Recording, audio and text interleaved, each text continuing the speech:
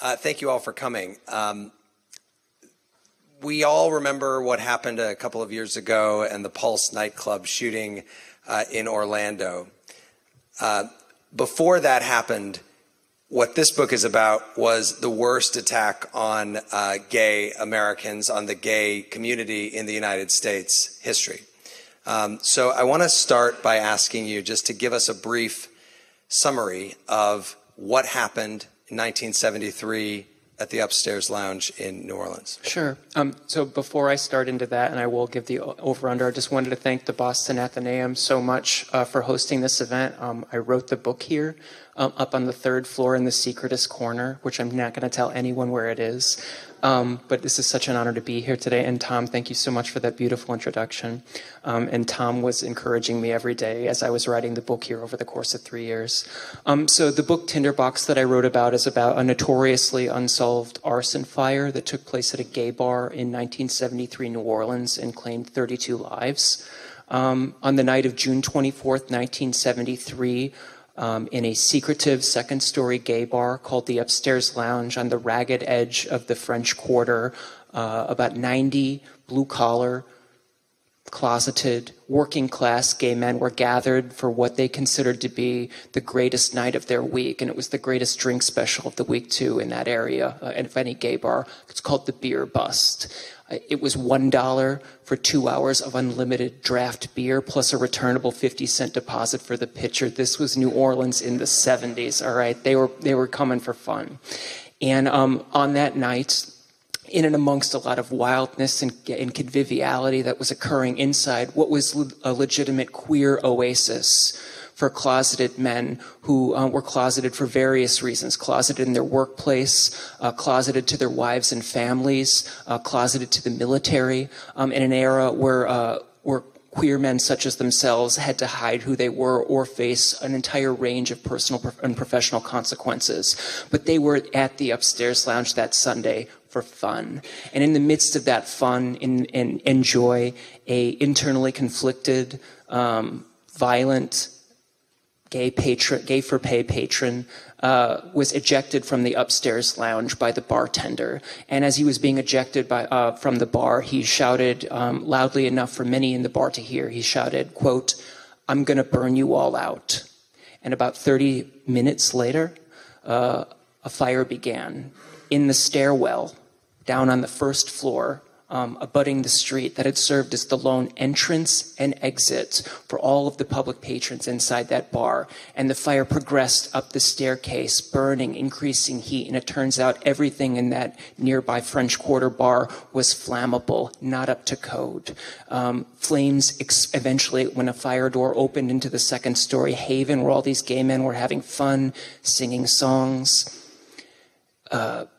it ripped through that room, as if flames ripped through, as if launched from a flamethrower, chewing up everything. Red flocked wallpaper that had been common in the 1970s, eating up the carpet, burning through the ceiling tiles, and claiming the lives very quickly in about a span of 3 minutes of 29 of the patrons inside that bar. And so a panic ensued, and people had about 30 seconds within the context of the Upstairs Lounge that night to choose which way to run. And some made it out, a secretive back exit that nobody knew about up until the moment that emergency struck, and many did not. Many burned, tried to force their way out through the far windows of the bar, and they met, essentially when they broke through the glass, they were stopped in their tracks by steel and iron bars which caged them in, and they burned in a mound. So within a span of about 3 minutes, 29 people were dead, and the fire itself burned for less than 20 minutes. It happened all that quickly. One of the things that's unbelievable about this story, and there are a lot of them, is that those who did get out and survived, whereas if that happened today, you would immediately run and tell everybody what had just happened. Many of them didn't want to tell anybody where they had been burned, where they had been injured. Yeah, they couldn't admit that they had just been in this bar because they would face a range of consequences that would essentially be the end of their life in New Orleans, a city and a culture they loved. New Orleans is still a foreign country in U.S. soil. It's a very unique the very unique environment and locale. It's the northernmost Caribbean city, the westernmost Mediterranean city, and it nurtures a unique kind of Catholic Creole culture that's unlike anywhere else in the world. In the 70s, though, gay culture in New Orleans, in so much as it existed as a community, because a lot of men were separated from one another mentally through various divisions in the institutional and also personal closets, had forced gay men into a kind of underground where many of them did not relate to each other outside of the gay bar havens where they saw each other. So you have to imagine your favorite gay bar. You would, if you were a gay man and you were going to walk up into the upstairs lounge, you'd check over your shoulder both ways to make sure that a coworker hadn't followed you, that you weren't tracked by a private detective or a police officer.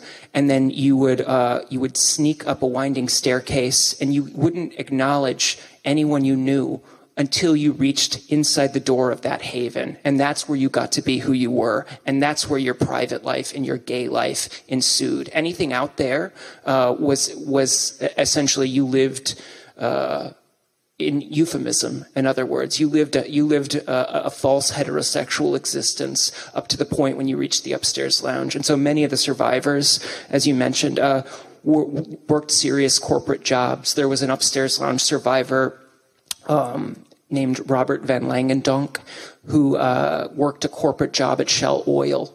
And he went by the nickname Bob Van in New Orleans gay bars, because he didn't want any of his activities in the bars when he would go out to have fun to drift back into his corporate career and perhaps prevent him from maintaining his job, getting promotions he was looking for, etc. After he survived the upstairs lounge fire, he went to work the next day. That Monday, he had actually, as a survivor, he'd gone to the hospital because he'd received a small burn on his wrist, and he'd given the name Bob Van. And he told me that at the workplace, when his coworkers read in the newspaper that a gentleman named Bob Van had been registered at Charity Hospital, having been injured at the upstairs lounge fire.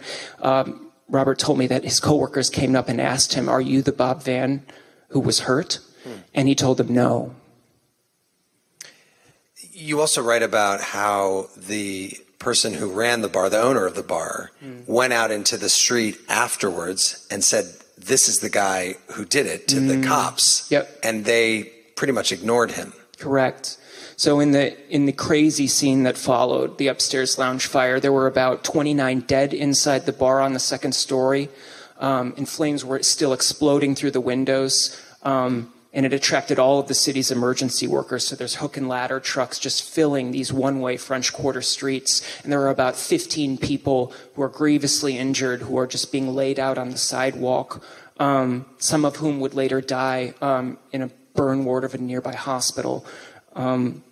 And within this context, the chief suspect of the upstairs lounge fire, the gentleman who screamed, quote, "I'm going to burn you all out," was the internally conflicted gay man named Roger Dale Nunez, was wandering around the street, kind of gazing up, looking at things, holding a cup of beer.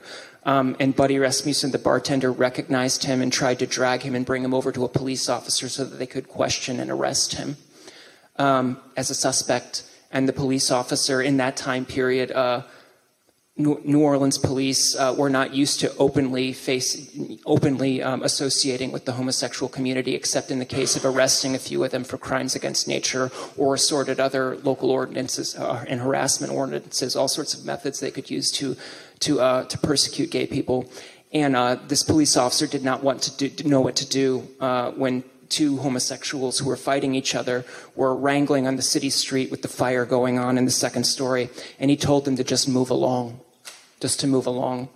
And eventually, although that suspect, Roger Dale Nunez, was eventually located again by law enforcement agencies, he was never questioned or charged or arrested. And he kind of was permitted to live in New Orleans, where he continued to commit other crimes. He was a kind of a manipulator and a con man. And he eventually died by suicide the following year in 1974. which prevented a lot of closure for individuals at the fire. In the span of time between the upstairs lounge fire and 1974, I should say too, he actually confessed to 3 people that he had been the one that set the spark. And he told them that he did so because he wanted to scare them and take revenge on the people who'd kicked him out of the bar that he wanted to be part of. But it was a very dark time for gay people, because it was a time where people forget, within the context of the institutional closet, that many gay men could not relate to others like themselves. This was a time when many people believed that theirs was an individual burden. What do you make of the fact, when you talk about that the worst attack on the gay community was done by a gay man? And by the way, the Pulse nightclub shooter apparently had been to the bar before. I think that what I make of it is, I think this is a huge reason why the LGBT plus movement for years and decades didn't know what to do with the upstairs lounge fire.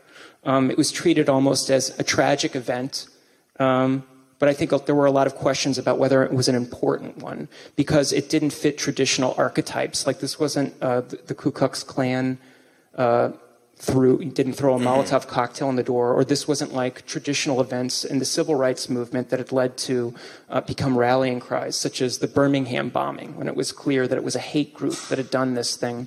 I think it took a long time for the queer community to wrangle with the fact that if this was gay-on-gay crime, which is the likeliest case, Roger Dale Nunez is the chief suspect still. Several law enforcement, although it's still considered an unsolved crime, several law enforcement agencies tried to press the case that he was the one that lit the fire.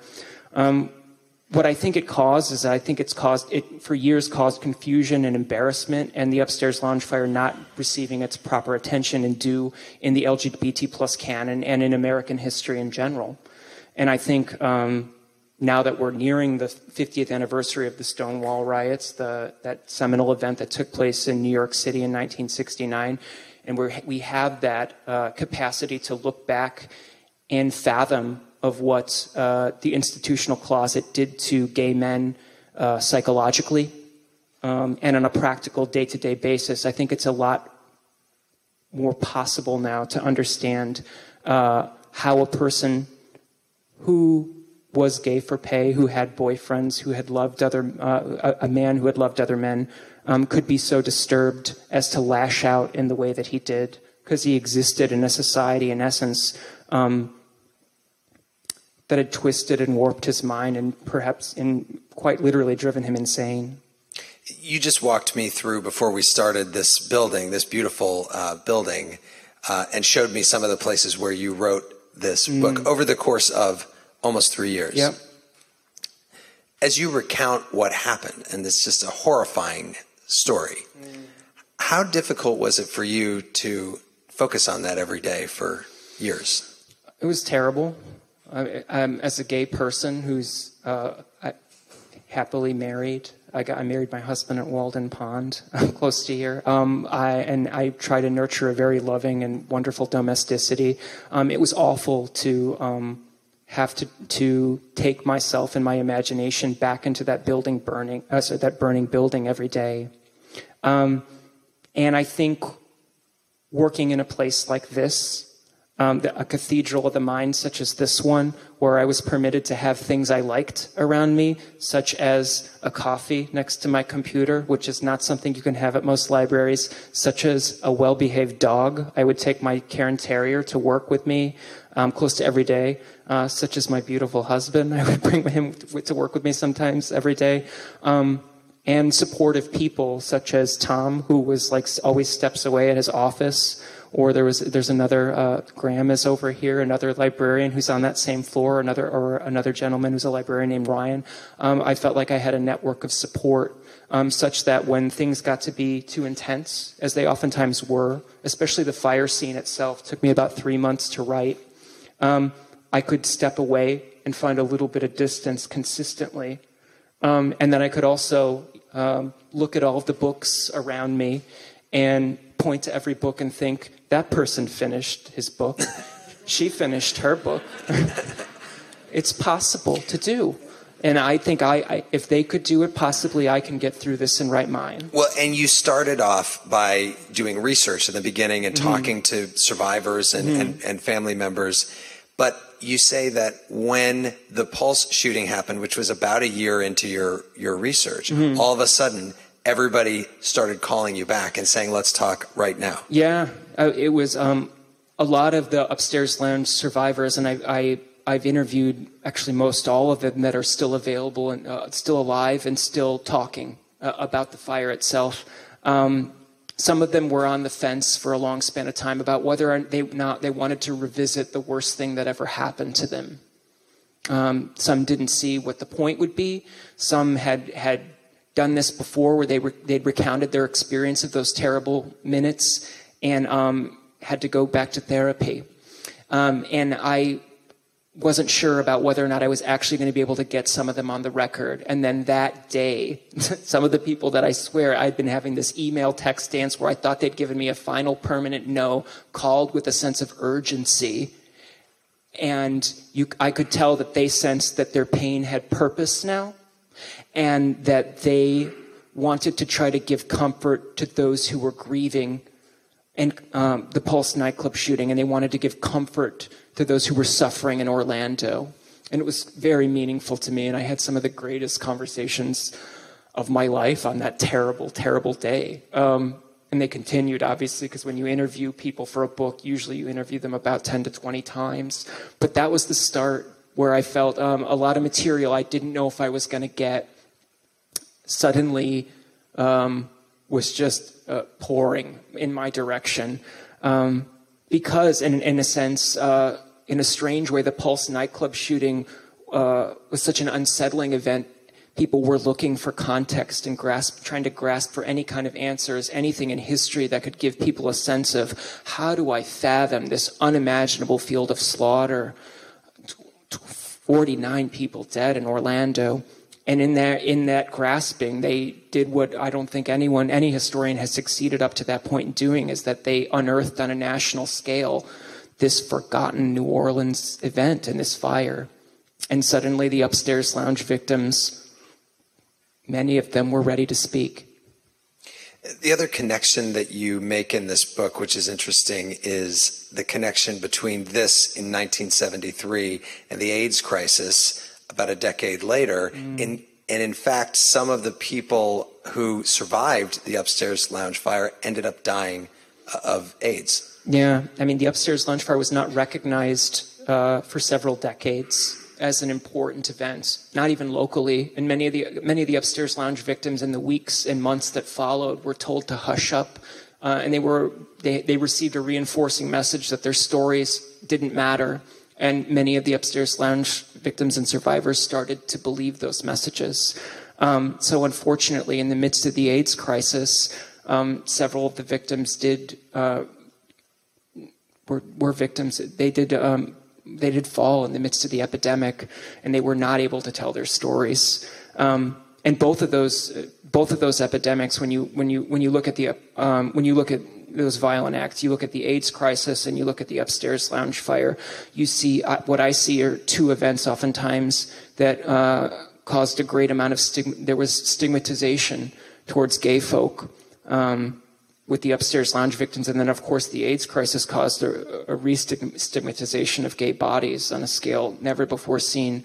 But in the 80s, in the midst of that terrible pestilence, what you did see that you didn't see in 1973 as a result of the Upstairs Lounge fire was an awakening amongst allies and amongst queer activists on a national scale, whereby queer voices were heard.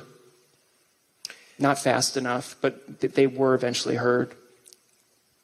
Talk a little bit about the news coverage, because you had to go back and read some of the articles that were written, probably all of the articles that were written right after this happened. There weren't that many of them, and they were written in a way that in some cases it wasn't even clear that this was a gay bar. Yeah, so many of the... So the Upstairs Lounge was national, actually international news in the days after it happened, for actually about 2 days. in the midst, this is like post-Vietnam news media culture. So an event like the Upstairs Lounge fire, a terrible French Quarter disaster where a bunch of people had died, was a prototypical true crime gold mine. And it was front page news in New York Times, Chicago Tribune, Los Angeles Times, across oceans. It was news in London, it was news in Paris, it was news in Australia, up to the point that it became clear what was the nature of the bar that had burned and what was the nature of the people who had fallen prey to the fire. When it became clear that the Upstairs Lounge was a bar that served homosexual clientele, and when it became clear that most of the victims were gay men, the stories dried up, because at that point it was considered near impossible for a mainstream readership to find sympathy for such individuals. You'll notice what I found was so strange is most publications refused, and even when the Upstairs Lounge was a massive story, didn't publish the word homosexual for the first day, because that was considered a taboo term, especially in New Orleans, but also nationally. And if it was published, it certainly wouldn't appear on the front page of a newspaper, and the word gay was unheard of. You wouldn't find it in any newspaper publication. Gay was a term that was radical. It was a happy term. It meant blissful, and to apply it towards a community that in 1973 was still considered to be, by the American Psychiatric Association, mentally ill, was controversial and viewed as a political act. So newspapers in their style guides would police and censor the word gay. And that was true with much of the Upstairs Lounge coverage. You spoke as part of your reporting with the New York Times reporter who covered what happened. Yeah, Roy Reid. He was the famous civil rights reporter that was the lone roving member of the New York Times Southern Bureau, who'd covered an event called Bloody Sunday in Selma, Alabama in 1965. He was quite a famous reporter. And what did he tell you about what happened with the New York Times and the Upstairs Lounge fire? He said it was the first assignment that he'd ever received from the New York Times involving the homosexual community, and that he felt that the only reason that he'd been assigned the story was because the New York Times had made a mistake and thought that this was a true crime disaster story and not a story involving the homosexual community. And when he interviewed the bartender of the Upstairs Lounge, Buddy Rasmussen, in the midst of the interview with Roy Reid and Buddy, Buddy made clear that the Upstairs Lounge was a gay bar. And Roy Reid made a very difficult decision in his reporting to include the unmistakable fact that the Upstairs Lounge served homosexual clientele. He included that in the piece that he filed with the National Desk.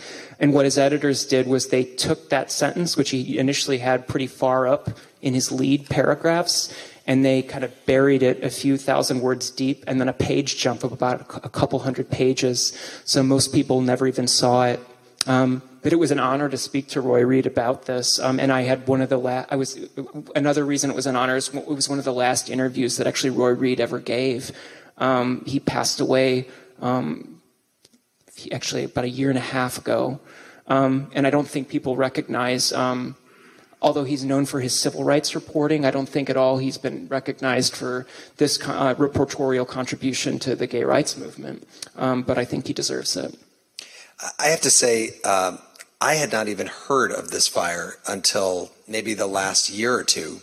And it was because I did an interview on my show with some family members of one of the victims, Ferris LeBlanc, who was buried in an unmarked grave after this happened, and like many people who were victims of this, in part sometimes because their family didn't want to claim them.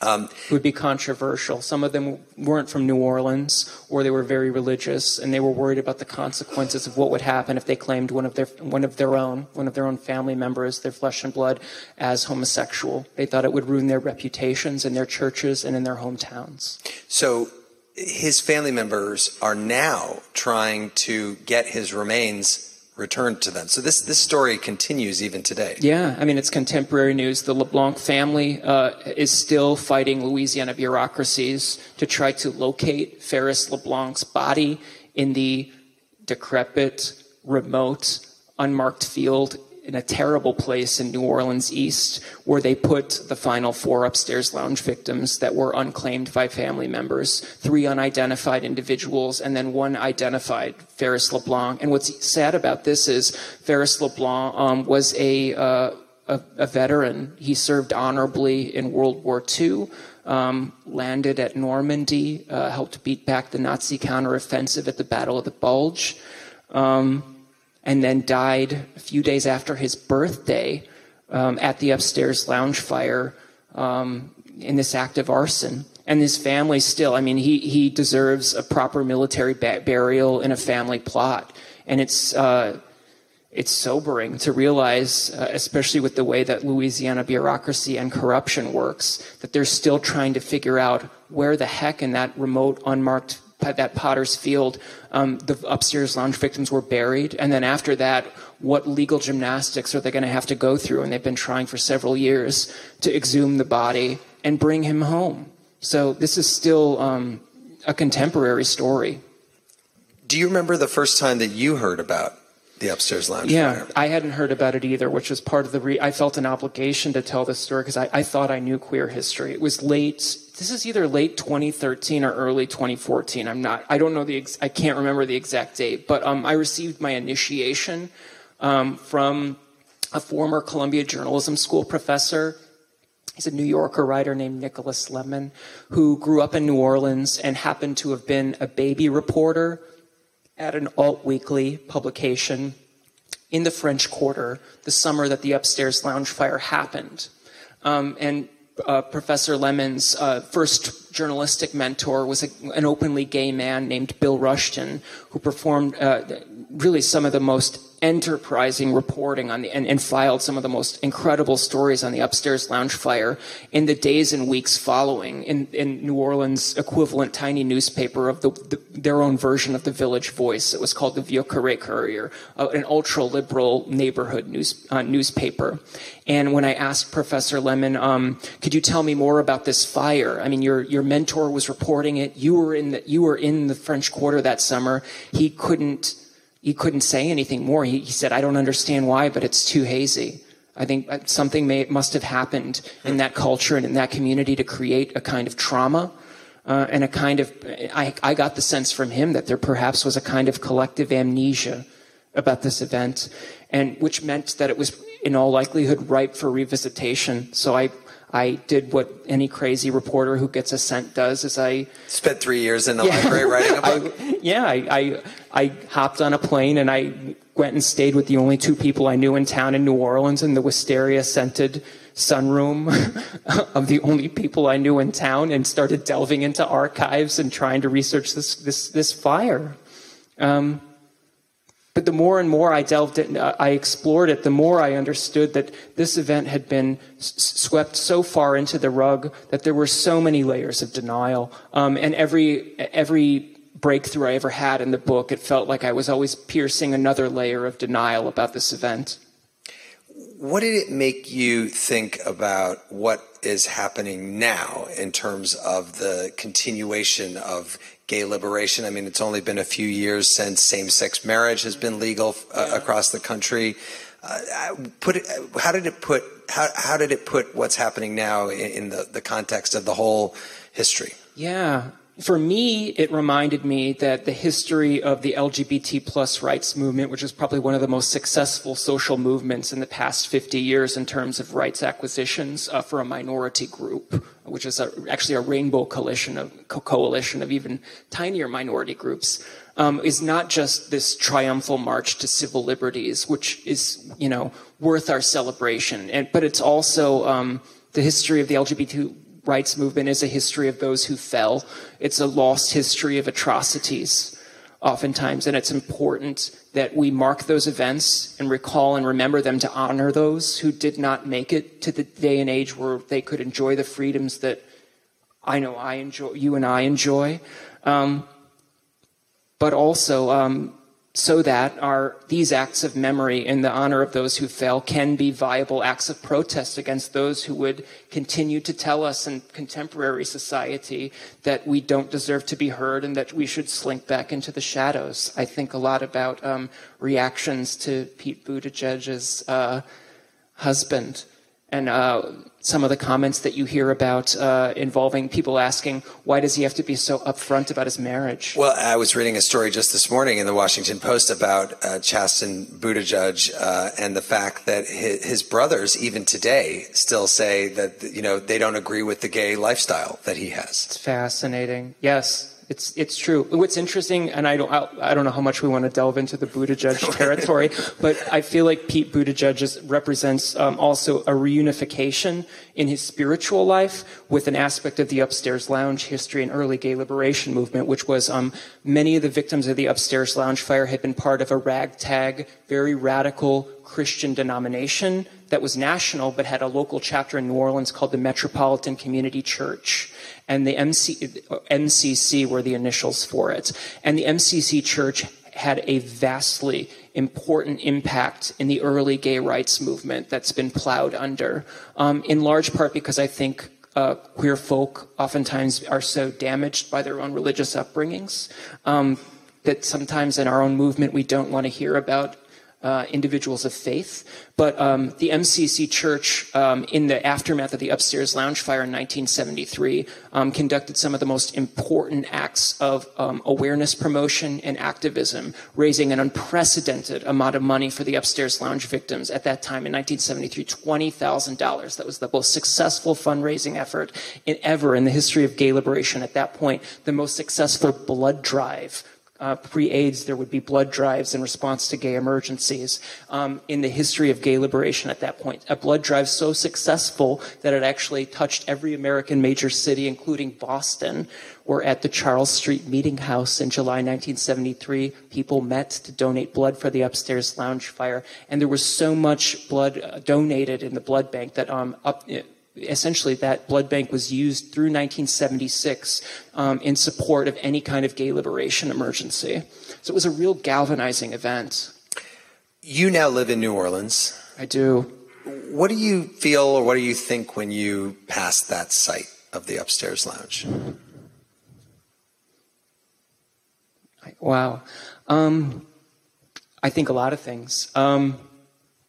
I look at the bronze plaque, the monument. It's 32 inches by 32 inches. I measured it because I'm weird. That was put in front of the historic door of the upstairs of the Upstairs Lounge. It was the place steps away from that where the initial spark was lit in the staircase. And I look at that bronze plaque, and I still think I hear in my head the question that I was consistently asking when I actually wrote the book. A lot of book authors, a lot of journalists will have a single question they ask themselves. And my question was, when I look at the monument, how is this here? It's a beautiful monument. It's got the upside down triangle. It's got all of the names of the Upstairs Lounge victims. You see tourists pass by it every day and they read the names of those victims, and every day new people are learning about this event.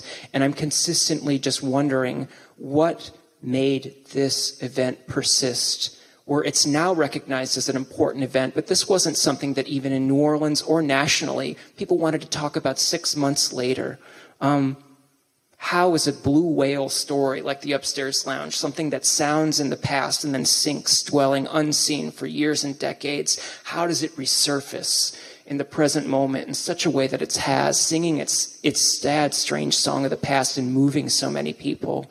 That's something that goes through my head consistently, and I'm constantly amazed. The answer I feel like that I've come up with, or that it responds to, is that I think it was the persistent activism of a tiny group of vocal people throughout years when no one wanted to talk about the Upstairs Lounge fire, and those tiny acts that no one wanted to hear eventually succeeded, eventually gained traction, and eventually resulted in this event receiving its proper due and being placed on the map of not just the LGBT plus rights movement, but the greater civil rights movement.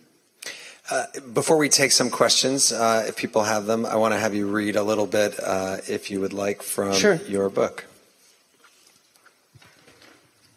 So I don't read the fire section because I think that's something that someone should read if they choose to read in private, and it's gruesome and awful. But I will read, I do read a section of the aftermath. So to set the scene, the upstairs lounge fire has happened. Flames have exploded through the windows of a secret second-story gay bar. 29 people have died within a span of minutes.